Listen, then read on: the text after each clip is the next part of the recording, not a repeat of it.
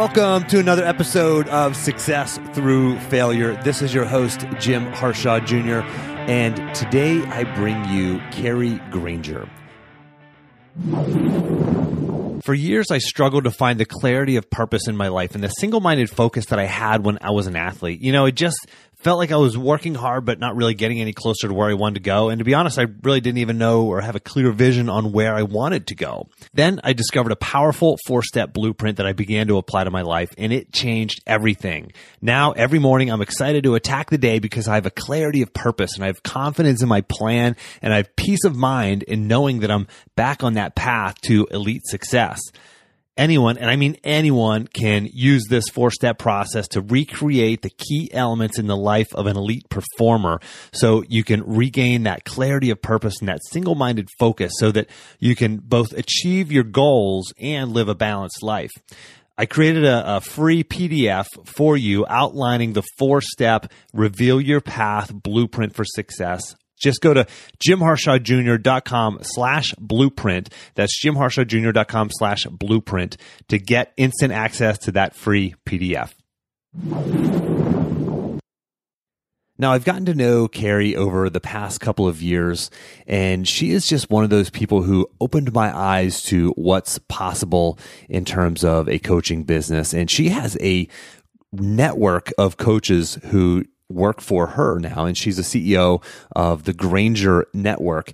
She's also an Air Force Academy graduate. She's a former Air Force officer, and she works with companies and corporations and government organizations and other organizations as a leadership coach and consultant. In our conversation today, we dive into things like having tough conversations and really how to approach those conversations, thinking about that tough conversation that you might have coming up with a spouse or a colleague, et cetera, your boss, somebody who reports directly to you, et cetera. How do you approach that conversation? We also talk about the difference between what questions and why questions. Now, with all the talk these days about start with why, you're going to be surprised at how Kari kind of flips it on its head and really gives you a tactic that can help you get to the bottom of things. Whether you're leading a family and using this with your kids, which I'm going to because it's a really usable, practical tactic, or you're leading a team, whether it's a sports team or a corporate team, or you're a teacher or anything else.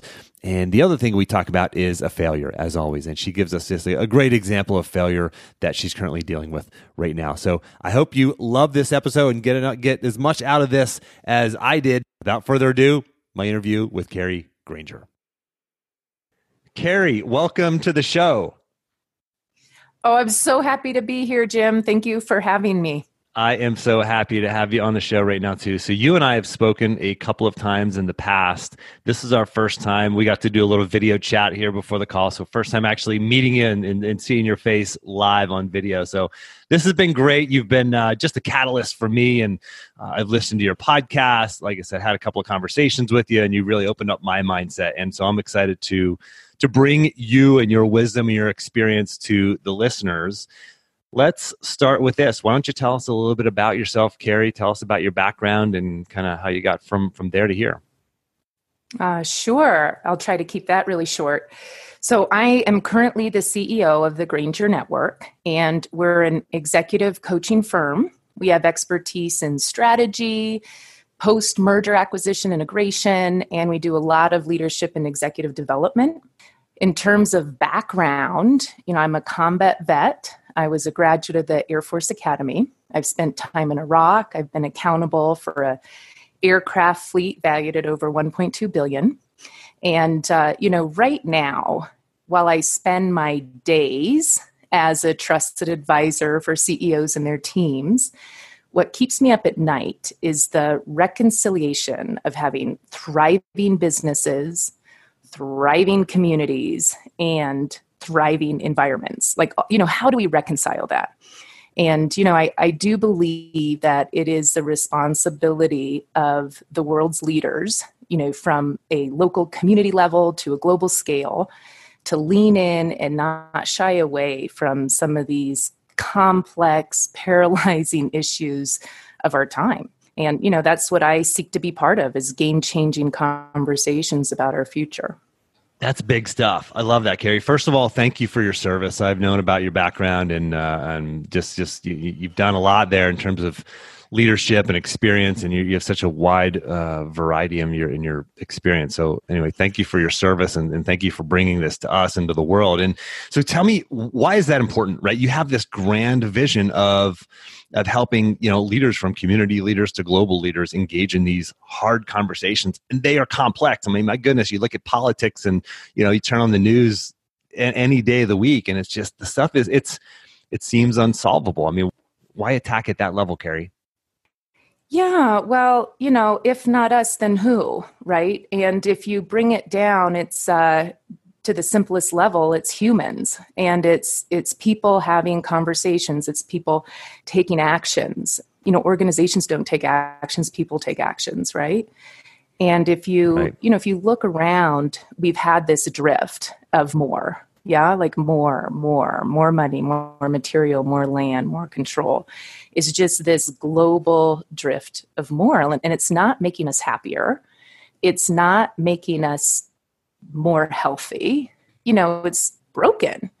And, you can look at it from a lot of different angles, but there has been a almost hazardous focus on shareholder maximization, and it's been at the expense of the rest of our just the rest of the stakeholders. And it's not necessarily doing much more than maximizing profits for shareholders. Now, I'm up for that. I think that organizations should thrive. I think that profits should rise, but not at the expense of the remaining communities and environments, employees, relationships, future generations, etc. So I think one of the access points is through our leaders, whether it's in the boardroom or, in the halls of politics, but they're people and they're leaders. And if we can impact our leaders to be able to navigate all the different, fundamental cares and concerns, I think that would make a big difference. And for the listener, I want to put this in context for you, whether, you look at this at a macro level, company or government, community, or a micro level. I mean, your family, your team, if you're a coach or if you're a teacher, your classroom, it's the same thing. So back to you, Kari, this entails a mindset shift. No, I mean, away from more of maybe just money or power to more of what? I mean, and how do you make that mindset shift? Oh, I just so love that, the shift that you're making to bring it down to us personally, individually, because that's where this starts, is Sure. me. Right. The way that, People. Exactly, people, The human to individual. human, right?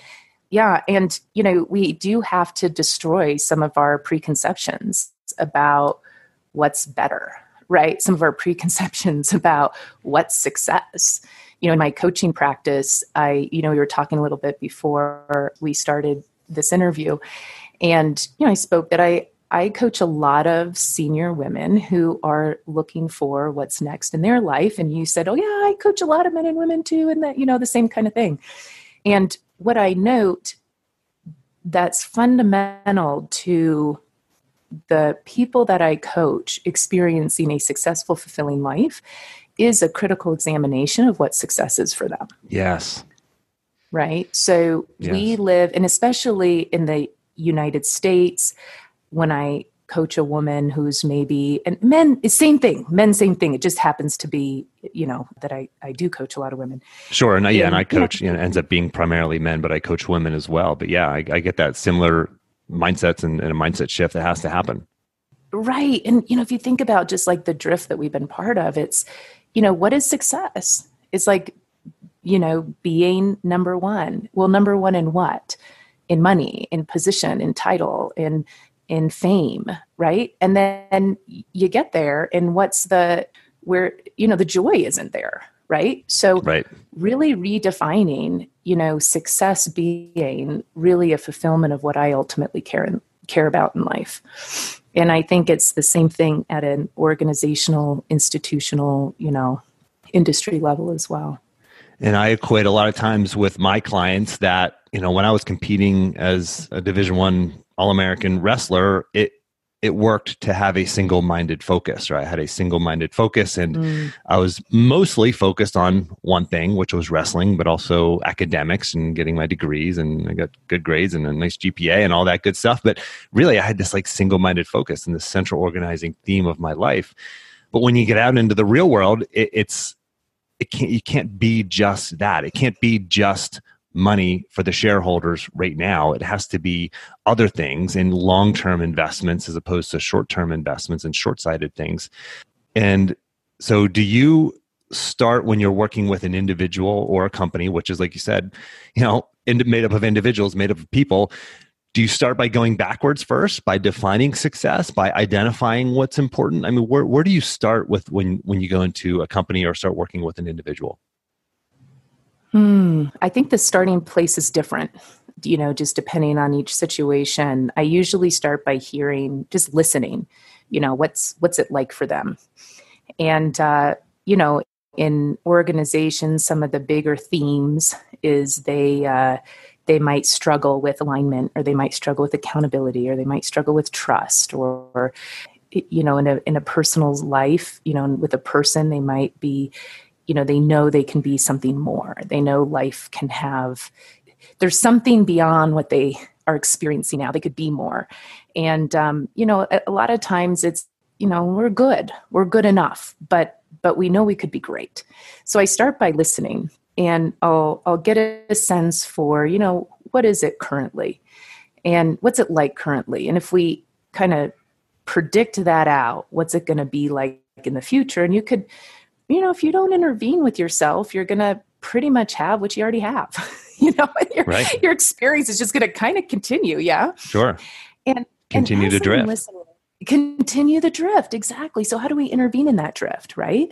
And as we go along, I start to listen for what's at the heart. What do they fundamentally really care about? Like underneath it all. Right. And maybe, in my work with healthcare, there's often a real fundamental care that people have experienced a high level of care in their healthcare, that we do medicine even in a different way, that we take care of our population, in a better way, or, that we bring some integrity to our processes. I don't know.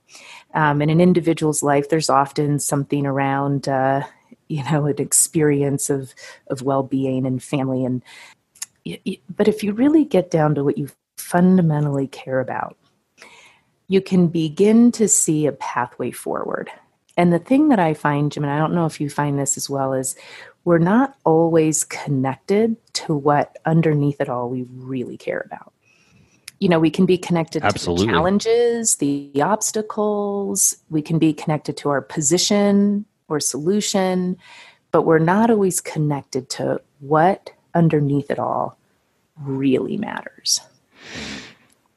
Yeah, because we're influenced by so many other things, and we're pulled in a lot of different directions. And I feel like when we're younger, there's a clear path and a clear sort of clearly delineated things that we should be focusing on. But when we get out and begin, taking leadership roles, whether, again, in the micro or the macro, it's easy to get pulled and drift off of those paths.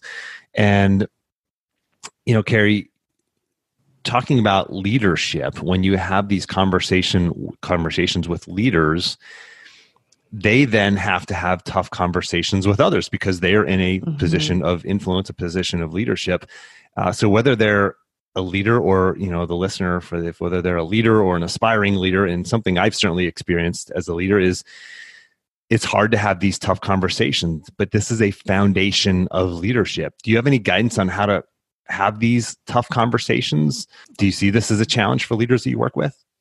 Oh my gosh, I think it's number one challenge. And I also think, to the degree that you might validate that I have a good sense of personal power, it all comes from a capacity to have tough conversations. So across the board, this is at the heart. can I have a conversation about a lack of trust? Can I have a conversation about accountability and not lose my relationship? Can I have a conversation that I feel like puts my job at risk? And so, can I have a conversation with somebody that I feel disrespects me? Can I have a conversation for termination? Can I have a conversation that says, I want to work with this company or in this organization, but I don't like what I'm doing? These are all really risky, vulnerable conversations. Can I say I don't like what's happening right now? You are reading my mind, and I think the mind of a lot of the listeners right now. They're going, yeah, I've asked that question inside my own head. Yeah. And, I just came back from working with an extraordinary client, and I'm going to get to practical steps here. And, there's about 100 people in the room who was in an institute of higher education. And, faculty were in the room, administrators were in the room. And at the heart, this is a very successful organization. They've gotten awards and, but there's a big gap between who they are, which is an organization that has good metrics, continuously improving, has kind of dialed in from a system standpoint, and who they really want to be, which is transformative leaders for their community. And to be able to bridge that gap together requires having new, vulnerable, brave conversations between the faculty and the administrators. And I'm always struck by the rampant fear of having a conversation with my boss.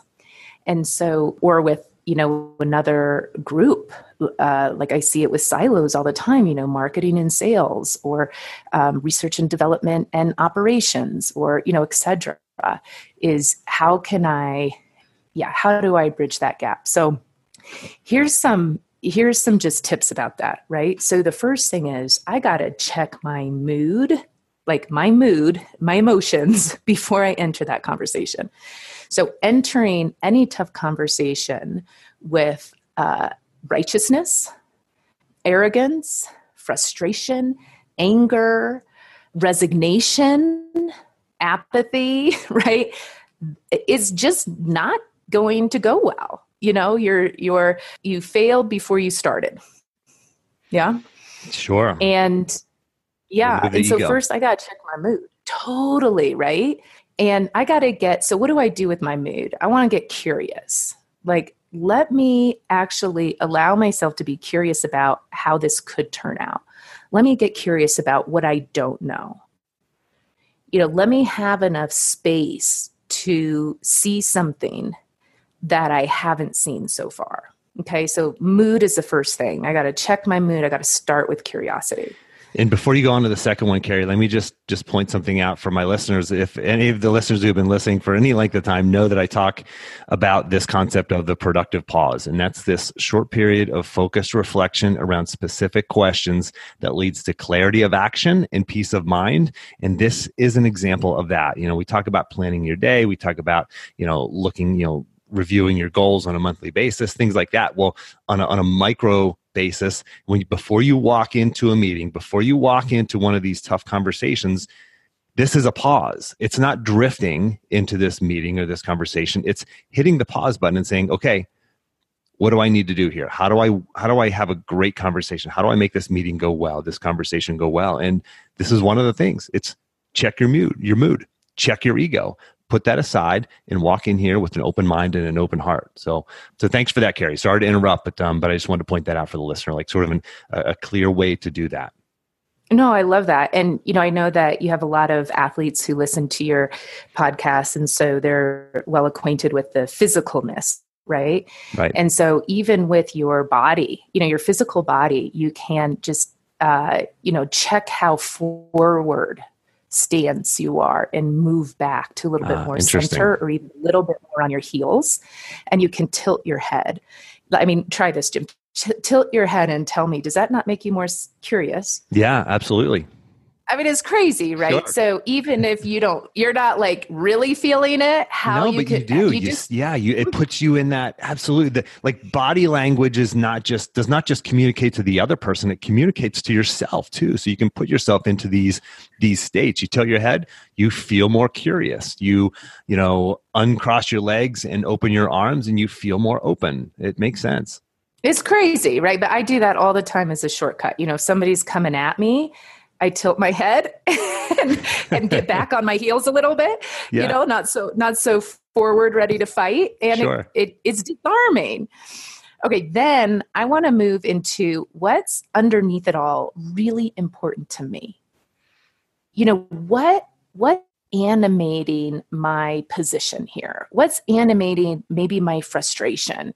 What's animating my discomfort? What is it that I really care about underneath all of it? Yeah. And then I also, is it a better relationship? Is it the ability to feel like my voice matters, that I can give input? Is it just, I just really want to contribute, and I feel like I get cut off every time I try. But rather than going in at, man, you cut me off every time I talk, I don't want to go in with that. I want to go in with what is important to me. So I say, look, I really want to contribute. I want my voice to matter here. And I think you do too, right? So when you talk at the level of fundamental cares, it's hard to argue. And then I also want to think like, what's at the bottom, what's most important to them? What might be? I don't know for sure till I ask, but given this topic, what might they really care about? So it might be like, look, I really want to contribute. I want my voice to matter. And I know that, you want to be really timely. I think you really want to be timely with our responses. And it must be really difficult for you to get everybody's input, right? So I want to go right to underneath it all. What do I really fundamentally care about? And what do they? And if we start there, we're going to have a totally different outcome. And I want to point out one subtle thing that Kari is including in the first question. What is it that I really care about? Is that's a different question than what is it that I care about? Because what is it that I care about is, winning,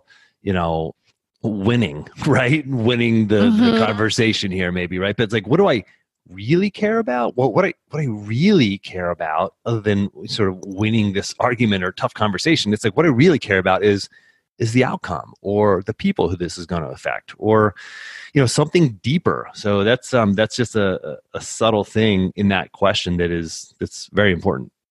Oh, I love that. Yeah, the difference between what do I care about and what do I really care about, right? What's animating that? That's right. And for the listeners, I'm sorry to interrupt, Kari. There was a great interview I did with Michael Bungay Stanier in episode number 80. I just looked it up real quick because he talks about that similar sort of line. There's a line of questioning that he talks about. So for the listener, if you want to go deeper on that topic or have another, sort of listen on this kind of mindset, go check out episode number 80. But sorry, go ahead, Kari.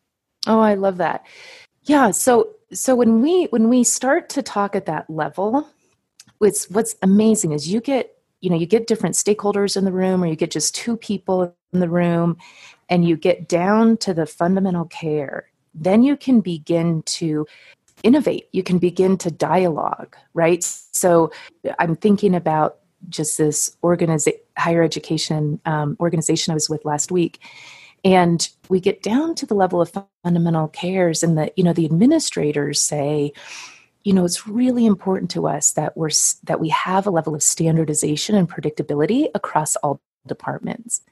And the faculty are saying, it's really important that we have a degree of autonomy, and that we feel like in some ways we can, we have say over our destiny. And when they got down to, okay, there's standardization and predictability and autonomy, right, that I get to experience leading my department, and then we can start to get creative. Well, how might we fulfill on both of, our cares? How do we fulfill on what matters to both of us? And that's a totally different conversation than, quit getting in my chili, right? Or you're always, right. This doesn't work. And, you guys think you're always an exception, right? Right. different conversation.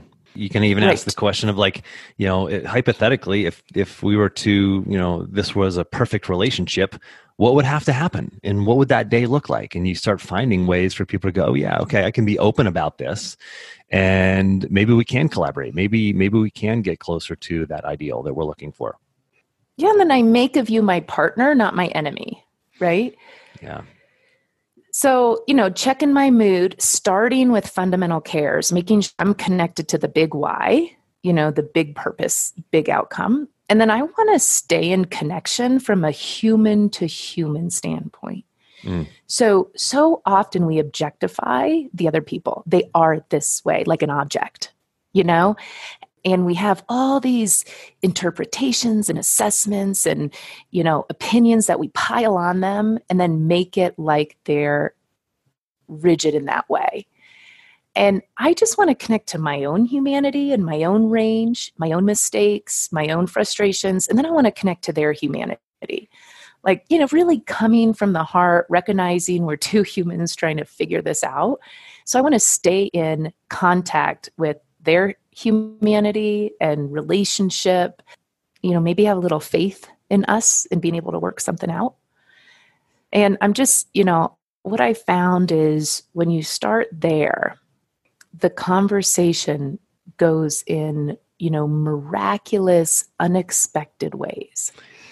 Absolutely. So, Kari, I want to share a conversation with you that I had actually with a client, a CEO client this morning. Mm-hmm.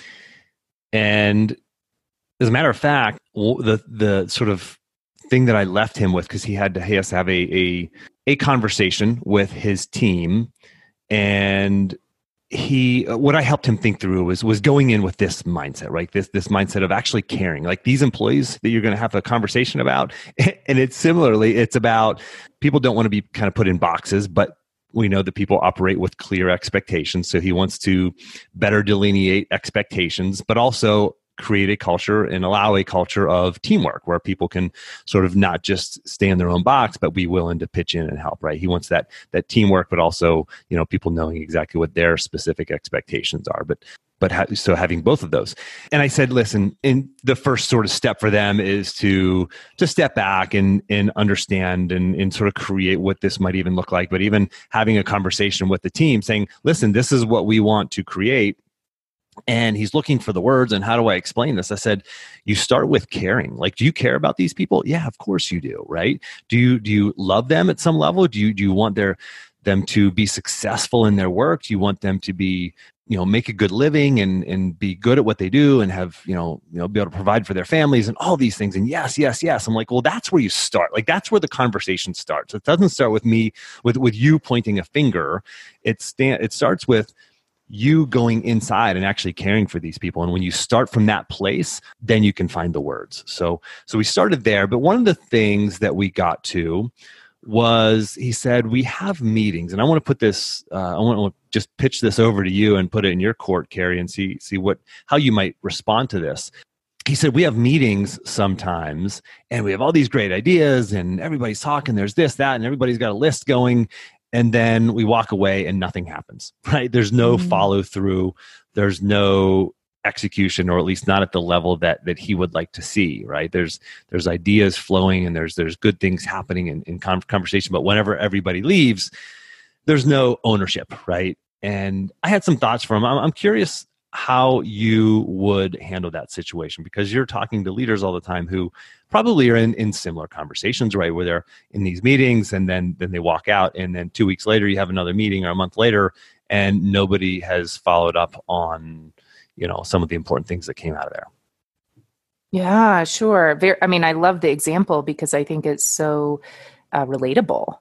And, when I think I said this earlier, when I'm working at different organizations or with leaders, two of the biggest things that we're dealing with is accountability and trust. And so I can hear a little bit of both, but, a lot of accountability. And, just for your listeners as well, if you really want to do a deep dive into accountability, I have a podcast that I do with Paul Adams, and our entire season 2 is on accountability, and it's called The Leadership Impact. Leadership Impact. And it's a great podcast. I recommend it for the listeners. Yeah, thank you. So, I wonder when you say there's no ownership. I don't know, is it ownership or is it structure? So those are two things to look at. And I would say, first is to begin to look at accountability as not something that happens after the fact when things go wrong. So your client is in a tough situation where people haven't done what they were supposed to do. And now he has a decision to make. Do I get on them for not getting it done and risk, their bad moods and defensiveness and like that, or do I let it go and try to continue this mood of this culture of like everybody's happy? I'm kind of simplifying it. Sure. And that's what happens a lot when we have accountability or relationship on like different ends of the spectrum. So the first thing is to be able to have accountability and relationship. There are really two different spectrums. You can be high accountable, high relationship. So that's just the first kind of mindset shift. And that accountability is really about partnering on accomplishing a future we both care about, a future we mutually want. So, where I would look is just way in the beginning, right? So when you're in that meeting, is there a future state? It doesn't have to be a big future. It could just be, we're putting on this great event, or we were able to implement a new IT system that works for the kind of company we are now. But are we clear on that ultimate outcome? And do we have some interest? Do we have mutual shared interest alignment about that outcome? Then the second piece is when people are saying, when we're talking about actions, the next question I would wonder is it actually clear who's taking that action and by when they're going to do it? So are there clear agreements really? And I ask that because I've observed a lot of meetings where actions come up as possibilities, recommendations, or suggestions, and there's actually not a clear agreement about who owns it and what they're going to deliver on and when. And so beginning to have a new practice of creating clear agreements is also, just the clarity is really important. So, an idea comes up that says, oh yeah, what we should do is let's contact 3 IT vendors. Yep, that's great. See, I wouldn't predict anybody's going to do anything with that. It might be, sure. Who's, Jim, is that something, you'd be willing to do? And Jim says yes. And I say, great, Jim, when do you think you'll be able to accomplish that? Now I'm going to wait for you to tell me when you promise to complete that work. And that's going to increase ownership. Sure. Okay. So clear agreements. And then the other thing that I find is we don't have a good practice for where our promises exist. Like there's no structure around that, right? So if somebody promises something to me and I don't see them write it down, I'm highly suspicious it's going to happen. Right. Right? Yes. So starting to look at what's a structure that, everybody can align on to support us in accomplishing the things that we thought were really important at the time we promised to do them. Yeah, fantastic. And go ahead. So, it could be so simple. And what we use in our company is what's the action, who's going to do it, and by when.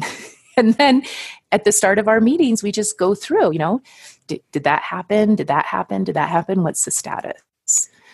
And it's a practice. It's a structure that helps us keep the ball moving forward.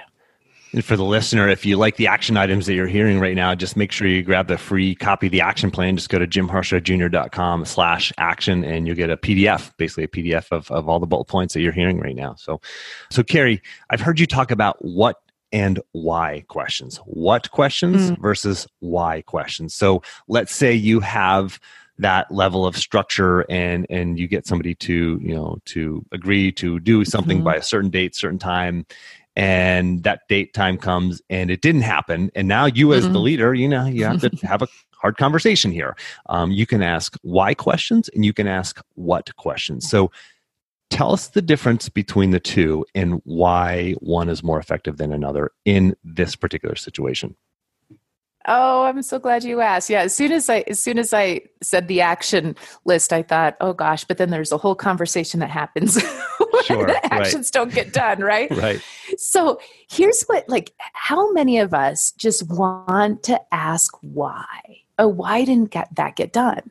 Yeah. And you know what happens is when you ask why that did not get done, and this is what I'll call the small why. Okay, the big why is like, for the sake of what am I doing? What's my purpose? That I'm going to Sure. call The the big Simon why. Sinek Okay? why. Start with why, The that whole thing. Simon Right. Sinek why. That's a Yeah, different why than we're talking about here. Exactly. We're talking about the small why. As soon as you ask why, what that prompts is an explanation, an analysis, an excuse, a reason. That can go on forever. Forever. Like your 5, 6-year-old kid, which I have one, they can ask why and why Sure. and why and why and why, right? Like 3 hours down the road, Right. they're still asking why. You're not getting to the source of anything. And in fact, neuroscience research shows that when you ask the question why, it engages your creative side of your brain. People are like inventing, creating. It's a creative exercise to Right. answer the Sure it question is. why, right? Now, what is an interrogative, right? So like a interrogation. So Right. it's we can use that to get at the source, to intervene in breakdowns, to find out what the root cause is. So the difference would be, what happened or didn't happen such that you were not able to accomplish what you promised. Right. That's black and white. And then it's very black and white, right? So what questions, and then you can ask that again, and what happened that happened. So I have this famous, and I can't remember if I've told this in my podcast or not, but this famous, we call it the marker incident. Yes, you did talk One of about my it in the client episode. systems. Go Oh, ahead. I did. Oh, okay. Yeah. I should tell it again. Okay. Well, then excuse me if you hear it twice. Let's do this. So Yeah. I will link to that episode in the action plan. So for Leica, who's listening to this, it transcribes this and creates all the action plans, and she's awesome at it. Yeah. She and I will go back and find that and link that in there, because that is a powerful example of this, and sort of the short version of the what versus why questions. And I think this for the listener to differentiate, it would be like, well, why did you not execute on the thing? Well, they can get all creative and make up these excuses, or you can say, well, or versus saying, what happened that you didn't do it? Well, I didn't get to work on time. And then that leads down to like, well, okay, so you have to leave work at a certain time because of the traffic. And it's very clear now, okay, there is a concrete solution to this versus a sort of nebulous story that's told, right? It gets this what question, what happened question, gets to the very black and white solution or issue that happened. And that's a great story. So the marker incident of 2015. So to pique everybody's curiosity, you can listen to that episode again. So I'll link that in the action plan, jimharshawjr.com/action. And you can find that episode where Kari talks about that. So Kari, I use it to debrief my failures too, by the way. Yes. So let's talk about that. Let's talk about failure. Can you tell us about a time when you failed? So the listeners have heard your bio. They know all the success that you've had and all the incredible things that you've done. Does somebody like Kari Granger ever fail? Right. And if so, can you tell us about a time and kind of that self-doubt that comes with it and how you've been able to work through that? Yeah. I'm currently processing myself through a failure. So I'm currently overcoming a failure. And yes, and it happens all the time. And, it happens more and more to me, the more risk I take and the more on the edge I am, it's more opportunity for failure. Also breakthroughs. So I have this client in the defense industry right now. And I know myself as having a certain mastery of facilitation, right? Whether it's in strategic alignment or, almost mediation or, cultural dysfunction or leadership development. I have a certain mastery that I've developed over a couple decades. And one client in the defense industry, they're doing pretty well, but has, the whole good is the enemy of great syndrome, right? Yes. And my job was to have the leaders take ownership of the good enough mentality and accept a possibility and responsibility for accomplishing the great. Okay, so these are people who do good in their silos of excellence, but they don't work together across functions to accomplish something at an organizational level. And my job was to intervene in that as a facilitator. And this is something I can normally do with my eyes closed.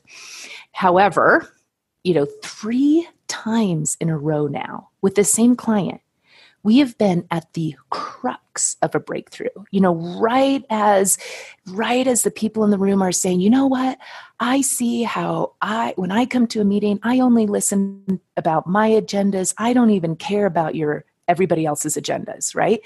And they're starting to take this responsibility. And then all of a sudden, I don't know what happens, but there's this switch. And then I start to get attacked as the facilitator, right? Like, how dare I even suggest that they're not extraordinary? And I get really confused. And then I get embarrassed that because then the meeting ends in kind of a bad mood and we don't like you, right? And so the first 2 times I make them wrong. In the most sophisticated way I know how, right? I analyze their immaturity, their lack of responsibility, and it's so shocking given their senior stature, right? And they're attacking me as a way to avoid responsibility. Like, I can write a book on this, right? But unfortunately, this has made me, by putting the responsibility on them for the failure, it makes me an incapable victim of this group. And I can only see these situations as anomalies. I can't see them as like a trend for me to level up my game. I don't see them as I'm not connecting with something, right? I'm just a victim because these people, they avoid responsibility. Right. So what I've done this third time that it happened, I'm like, okay, Kari, you see yourself as a master of facilitation. And there's been 3 times that you've walked away feeling like, this was a failure and blamed them, right? So, I started using the coaching. I'm doing that right now. I'm using the coaching that I was trying to give them on myself now. So here's the big thing for me. When I give myself the freedom to see the result as my failure, I have so much power and I can learn so much. When I have the arrogance to put the failure on someone else, I actually imprison myself. There's nowhere for me to move. Man, so that's for the listener, hit rewind for the last 15 seconds and listen to that one again, because that's it. As long as a failure is somebody else's, not yours, you have no power. You can't alter anything, and you're stuck suffering at the effect of their actions. When you take it as your failure, when you accept that you did not produce the result as I did, as a facilitator, I'm now saying I did not produce the result. It's my failure. I'm now in the driver's seat. I have the freedom to be curious. I have the freedom to investigate. I actually have the freedom to now engage those same clients in a debrief and look together at what's going to make that difference. Yeah, you own it. And I want to reference one other episode, episode number 231 for the listener, Dr. Stephen Hayes, when he talks about like this ownership. And when you own something like this, when you accept this failure, and it empowers you to actually be able to do something about it. And you go, okay, I'm not a failure. Like, I'm not a failure as a person, but in this instance, these 3 instances in this case was I failed. And now what an opportunity this is. You are now a better coach, a better consultant because of this, right? And so I want to encourage the listener to go, okay, so there's something I'm mastering, and you're thinking this in your head. There's something I'm trying to master. I think I'm a master at it. And I went out and I tried it again and I failed. Or I tried to level up my game and I failed. Well, you're not a failure. This now makes you stronger, smarter, wiser, more insightful, because now you can go act upon this and become even better. And this happens with everybody, as we know well from this podcast. That's what I love about your podcast is just the embracing of failures as learning opportunities. Yeah, that's part of the process. And so I want to encourage the listener to accept that about themselves and say, okay, this is an opportunity for me. So Kari, thank you for sharing that. You're welcome.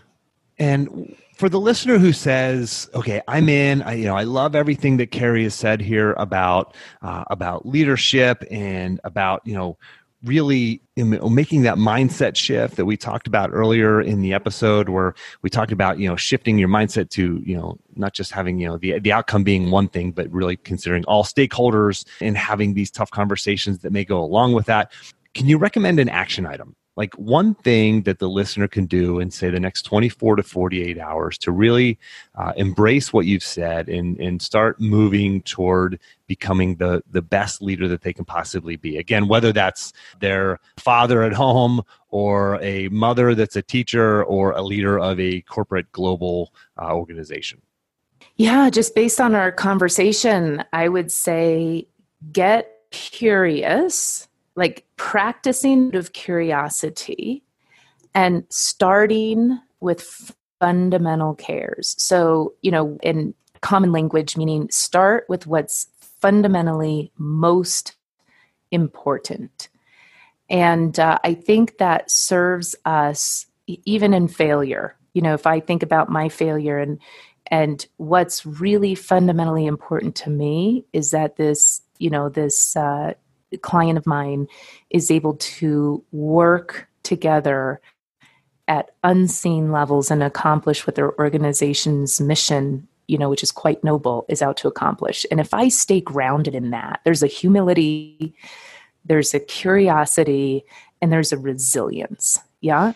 Yeah. And so I think, starting with curiosity and connecting to what we fundamentally care about. And, just keeping that connection, whether it's through failure, tough conversations, taking something new on, I think that's the place that I would say we start. Yeah. Asking yourself that question, what is it that I really care about here?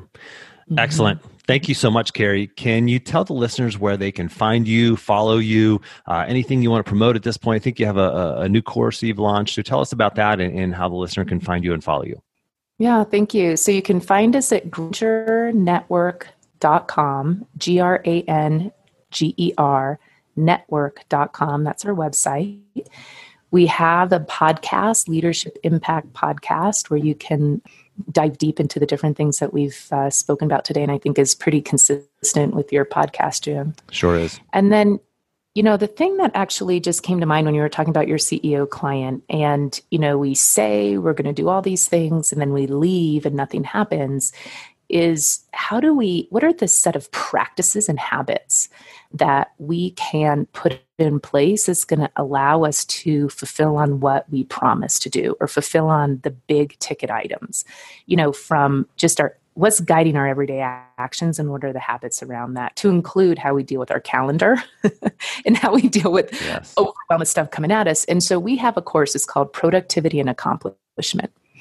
And it's a completely different way to relate to time, to relate to what you're doing and what you're not doing, and just to be able to survive in a day and age in which there's exponential communication channels and exponential stuff coming at us. So it's a productivity and accomplishment workshop. You can find it on our website. If you go to the homepage, there's a little highlighted, this is the course.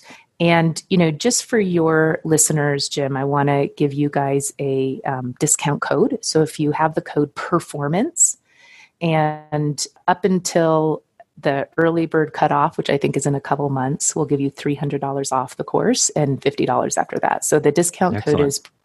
Mm-hmm. Excellent. Well, thank you, Kari. That is something that we talk about a lot on the podcast, and also I talk about productivity and all that on in my coaching conversations with my clients. Mm. So that will absolutely hit the nail on the head for my listeners. So thank you for sharing that, and thank you for the discount. Hey, you're welcome. Maybe I'll see you there, Jim. Yeah, you might see me there. It sounds like it's something that I'm always working on, and I know I could learn a lot from you there. So thank you, Kari. Cool. And thank you so thanks. much for making time to come on the show. My pleasure, completely. And as always, for the listener, until next time, take the time to get clear on your goals and embrace failure as a stepping stone on your path to success.